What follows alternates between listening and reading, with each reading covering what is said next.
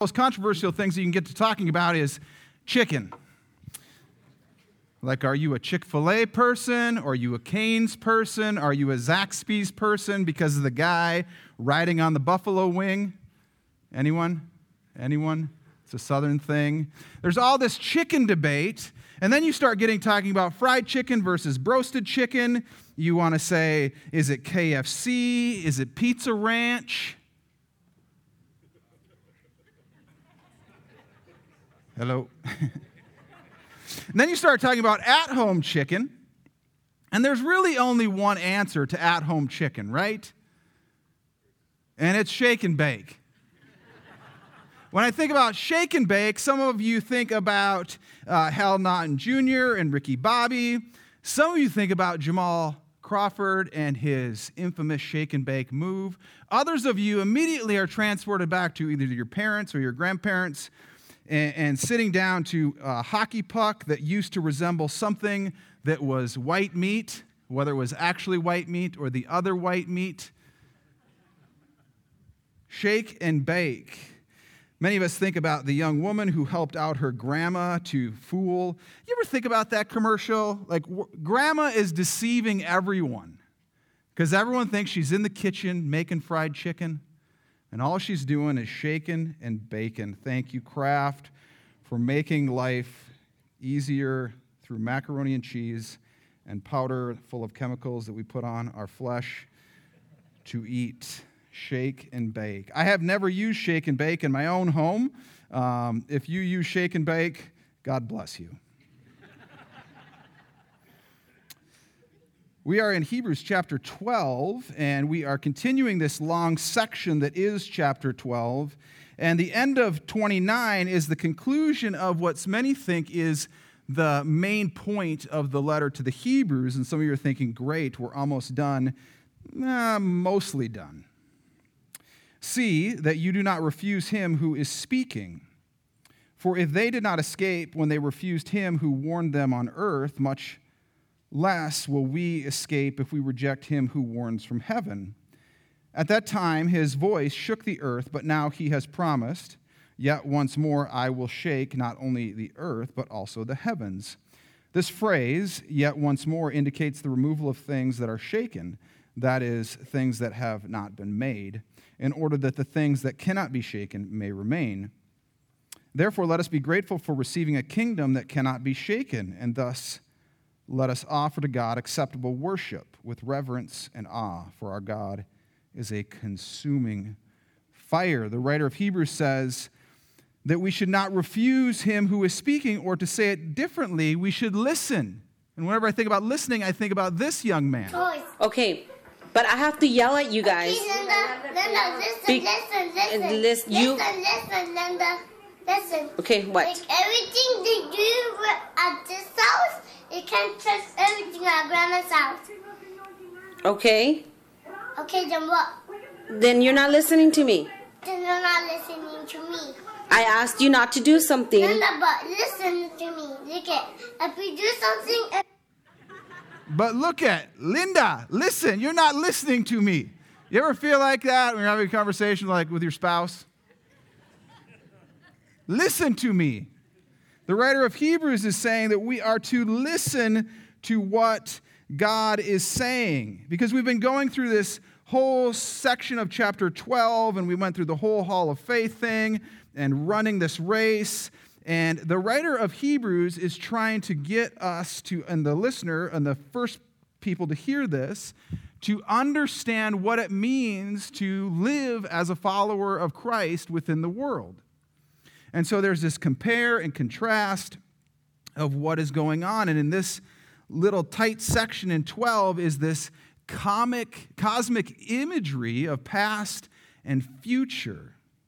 It's an apocalyptic image with previous experiences. It's kind of like this new grand millennial style. You familiar with grand millennial? Of course, because we live in Nisswa, and it's becoming popular, so in about 10 years, you'll remember this sermon and say, oh yes, now we're doing grand millennial. As Nikki calls it, it's modern grandma in all the great ways. So it's about the past, it's about the present, it's about the future. And oftentimes when we read Scripture, we chop it up and we miss out on the totality of this picture of what the writers are trying to communicate. So all of this is coming together into this final bit. And the writer is saying, now we need to listen. We need to listen to him who is speaking. Listening can be so hard, right? You know, like we hear these warnings and we're like, yeah, I mean, really? I mean, I'll never forget 2015. We're anchored out on Gull Lake. The ladies are looking at their phones. We're like, this storm's coming. We're like, but is it really? I mean, it's calm now. What could possibly go wrong? So is it a hearing problem or is it an obedience problem?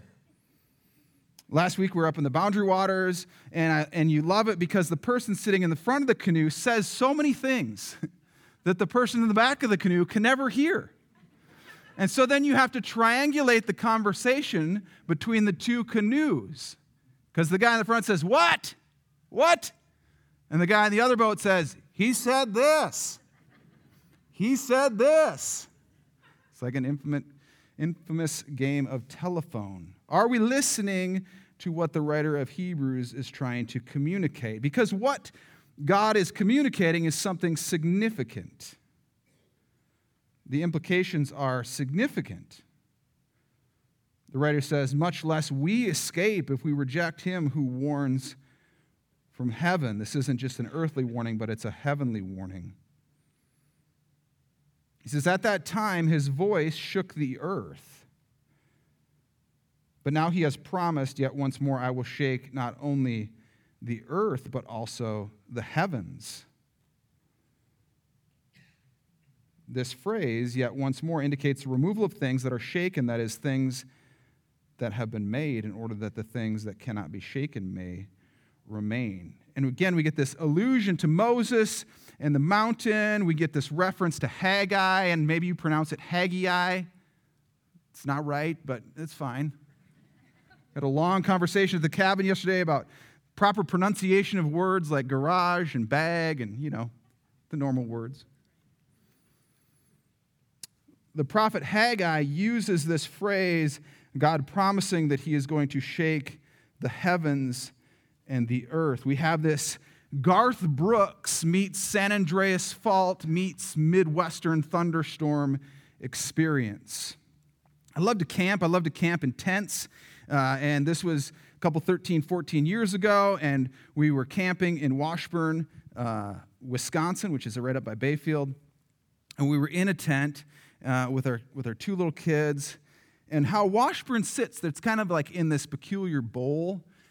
And this thunderstorm moves in. And if you've ever camped in a tent in a thunderstorm, I mean, it's not that you're naked and afraid, but you're pretty exposed.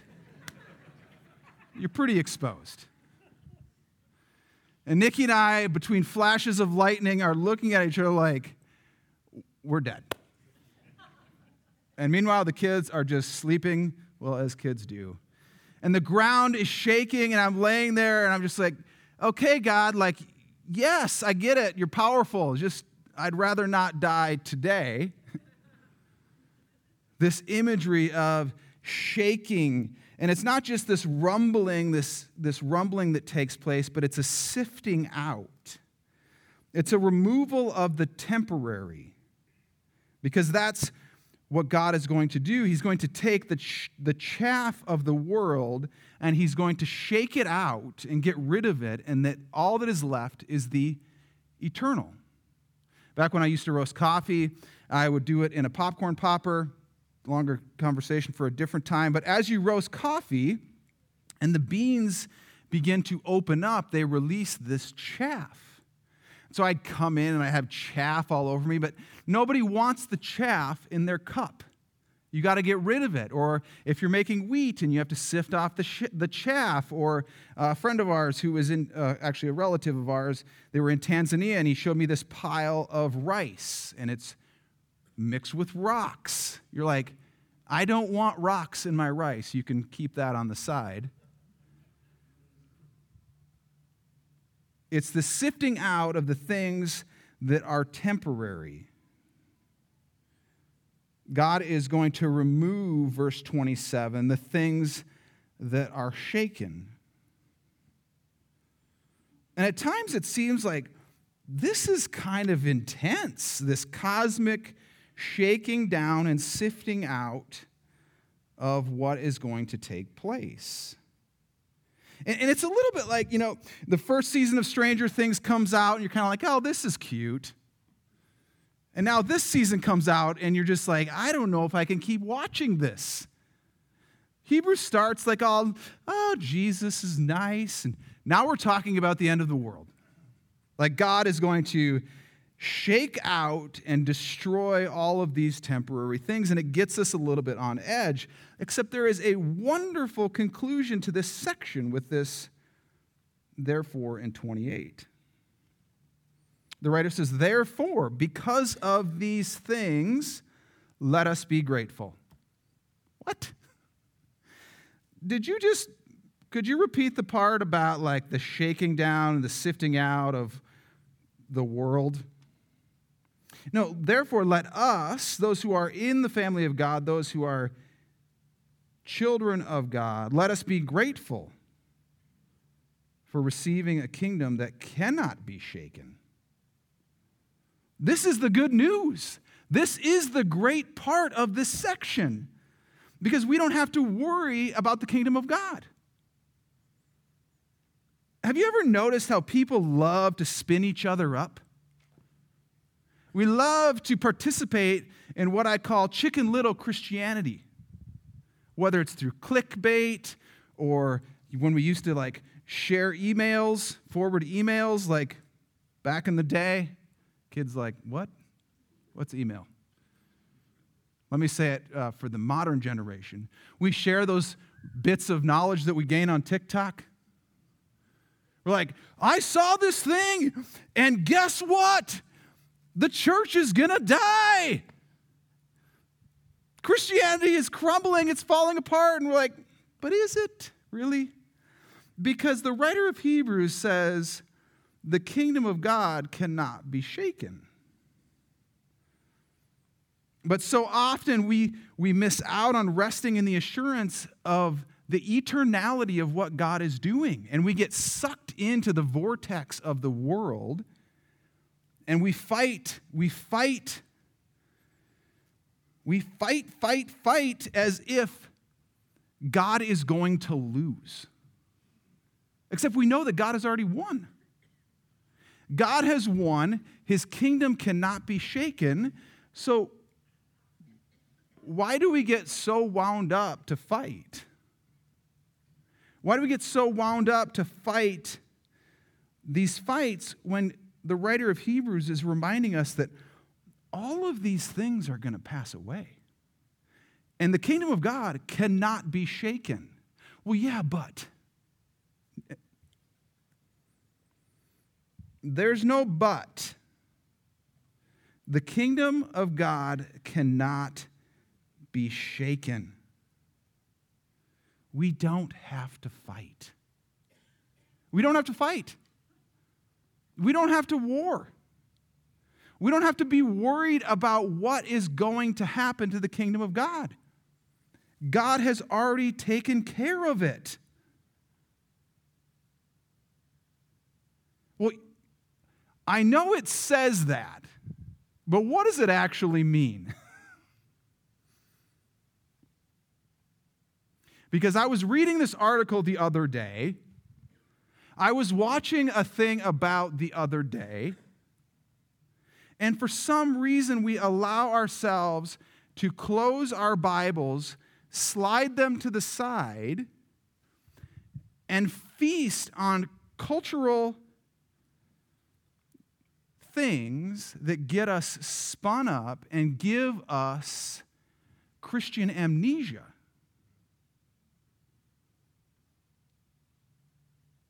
And all we have to do is look at a passage like this and say, the kingdom of God cannot be shaken.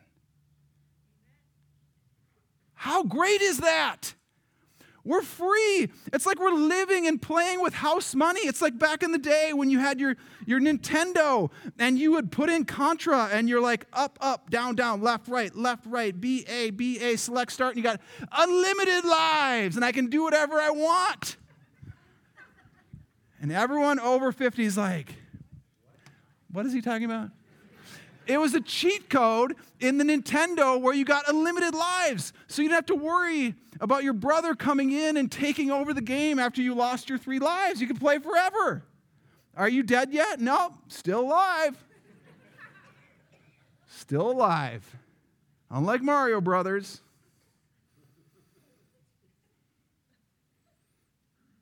The kingdom of God cannot be shaken. So those of us who are in the family of God, those of us who have said yes to Jesus Christ, the offering of salvation, we're set.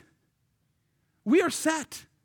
And yes, the world is going to do all these things, and people are going to spin us up into all these ways and try and get us to fight the most recent cultural warfare thing that they want us to get involved in. And all it's doing is taking away from the reality and the truth of Jesus Christ and the words of the writer of Hebrews that God's kingdom is unshakable. That's amazing.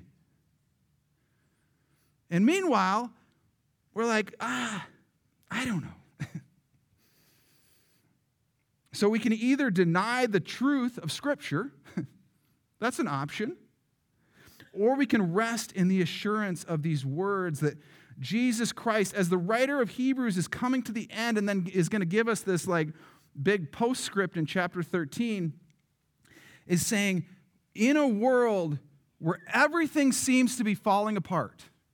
Remember, the writer of Hebrews is writing to a group of people who is being persecuted, who is being killed, who is being sought out, and their lives are being ruined because they are followers of Yahweh, or followers of Jesus Christ, and they're not the majority. And the writer of Hebrews wants to encourage those in the faith to stand firm and stand fast and to go against the cultural winds that try and suck us in and to be rooted in Jesus Christ.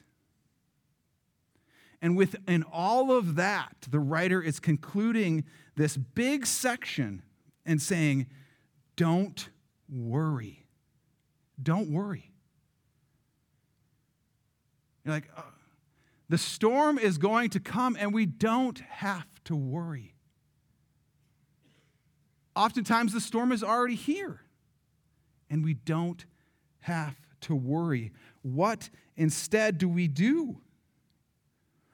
And thus, let us offer to God acceptable worship with reverence and awe. I mean, what a contrasting picture. Rather than freaking out and getting sucked into the cultural vortex of the moment, let us offer to God acceptable worship with reverence and awe. Well, what is acceptable worship? Well, as Paul tells us in Romans chapter 12, it's to be a living sacrifice. It's not to be conformed to the patterns and ways of this world, to be transformed by the renewing of our minds. It's to live a life shaped by the cross, to be Christocentric in all the ways that we live and breathe and function in reality, in our jobs, in our relationships.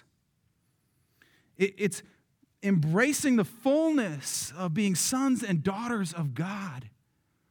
Worship is not something that we do. It's a way of living. Worship is not just singing a song. Worship is not just this thing that we're doing in this room.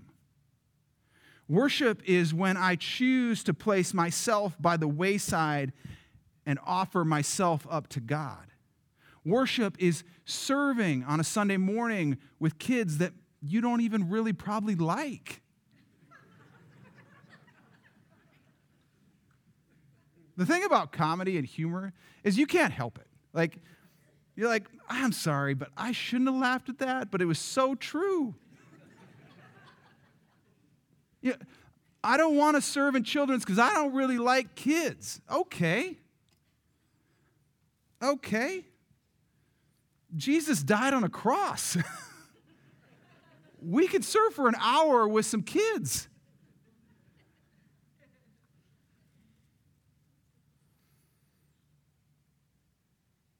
I worship when I walk my dog in the woods. He decides to bite a porcupine. He's okay. His Murph. He's fine. I worship when I bite my tongue in a conversation when I really want to say certain things. I worship when I choose to ask somebody a question to know more about who they are and how I can love them. I worship when I go across to my neighbor's house and say, "How are you doing?"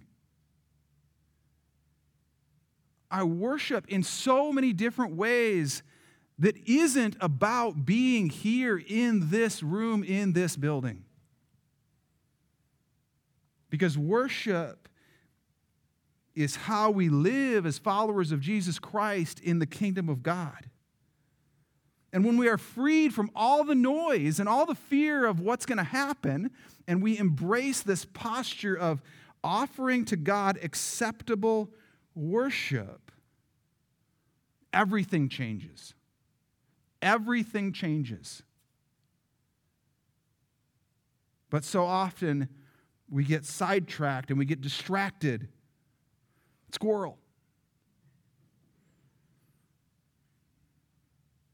And the writer of Hebrews says, because God's kingdom cannot be shaken, we are freed to live a life of worship that is every facet of who I am and how I function and how I live. And it's placing my own desires by the wayside and embracing a Christocentric, cruciform life. Knowing that all this is going to die. It's all going to pass away. But the kingdom of God will last forever. And then concludes, because of all this, don't worry, our God is a consuming fire.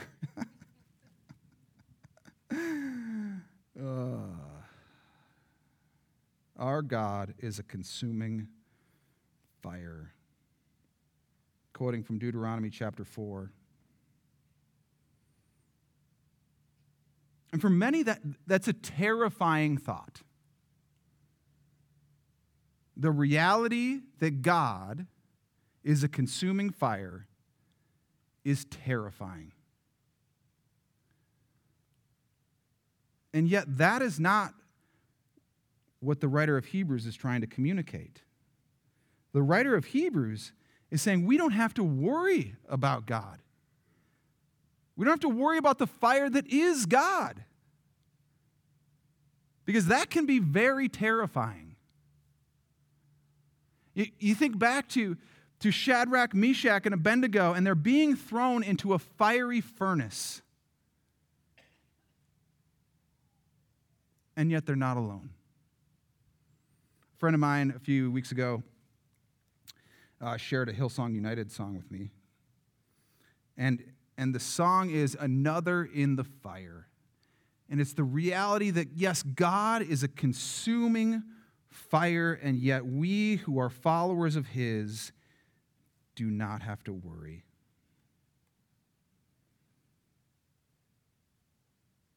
And for some, this passage can bring up fear and trembling, and not in a good way. Not in a good way. But for those who are found in Jesus Christ, those who have said yes to a relationship with a holy God through the death and resurrection of Jesus Christ, we look at this and we say, amen and amen. Woo! We're free. We are free to live into a life of worship and reverence. No matter what happens in this world, no matter what comes our way, no matter what the temporal things are, God has it. Remember a few weeks ago, and John was sitting right here, he said, we can do this together. We're in that same section, and the writer is saying, we can do this together no matter what. No matter how much shaking and baking is going to happen, we are safe when we are in Christ. And that frees us to live into acceptable worship with reverence and awe, knowing that God has this. Let's pray. Father God, we come to you this morning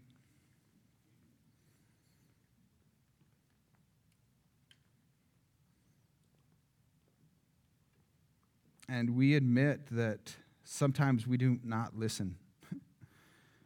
Many times we do not listen to you. We may hear you, but we do not listen. Our ear is attuned to the soundtrack of the world that spins us into every different direction. This morning, Father, we hear you. We hear your word. We hear the truth and the reality of the writer of Hebrews that your kingdom cannot, will not be shaken.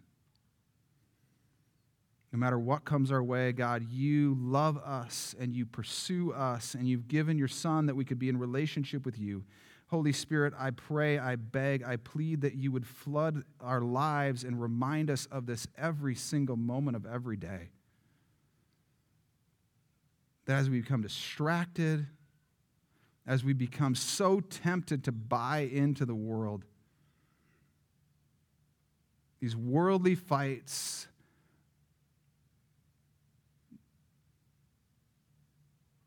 that are shaded in Christianity, God, we know that you are in control. Your kingdom cannot be shaken. If we have said yes to your Son, we can live in freedom, offering up to you worship with every facet of our being. In Jesus' name, amen. I invite you to please stand. Let's respond together.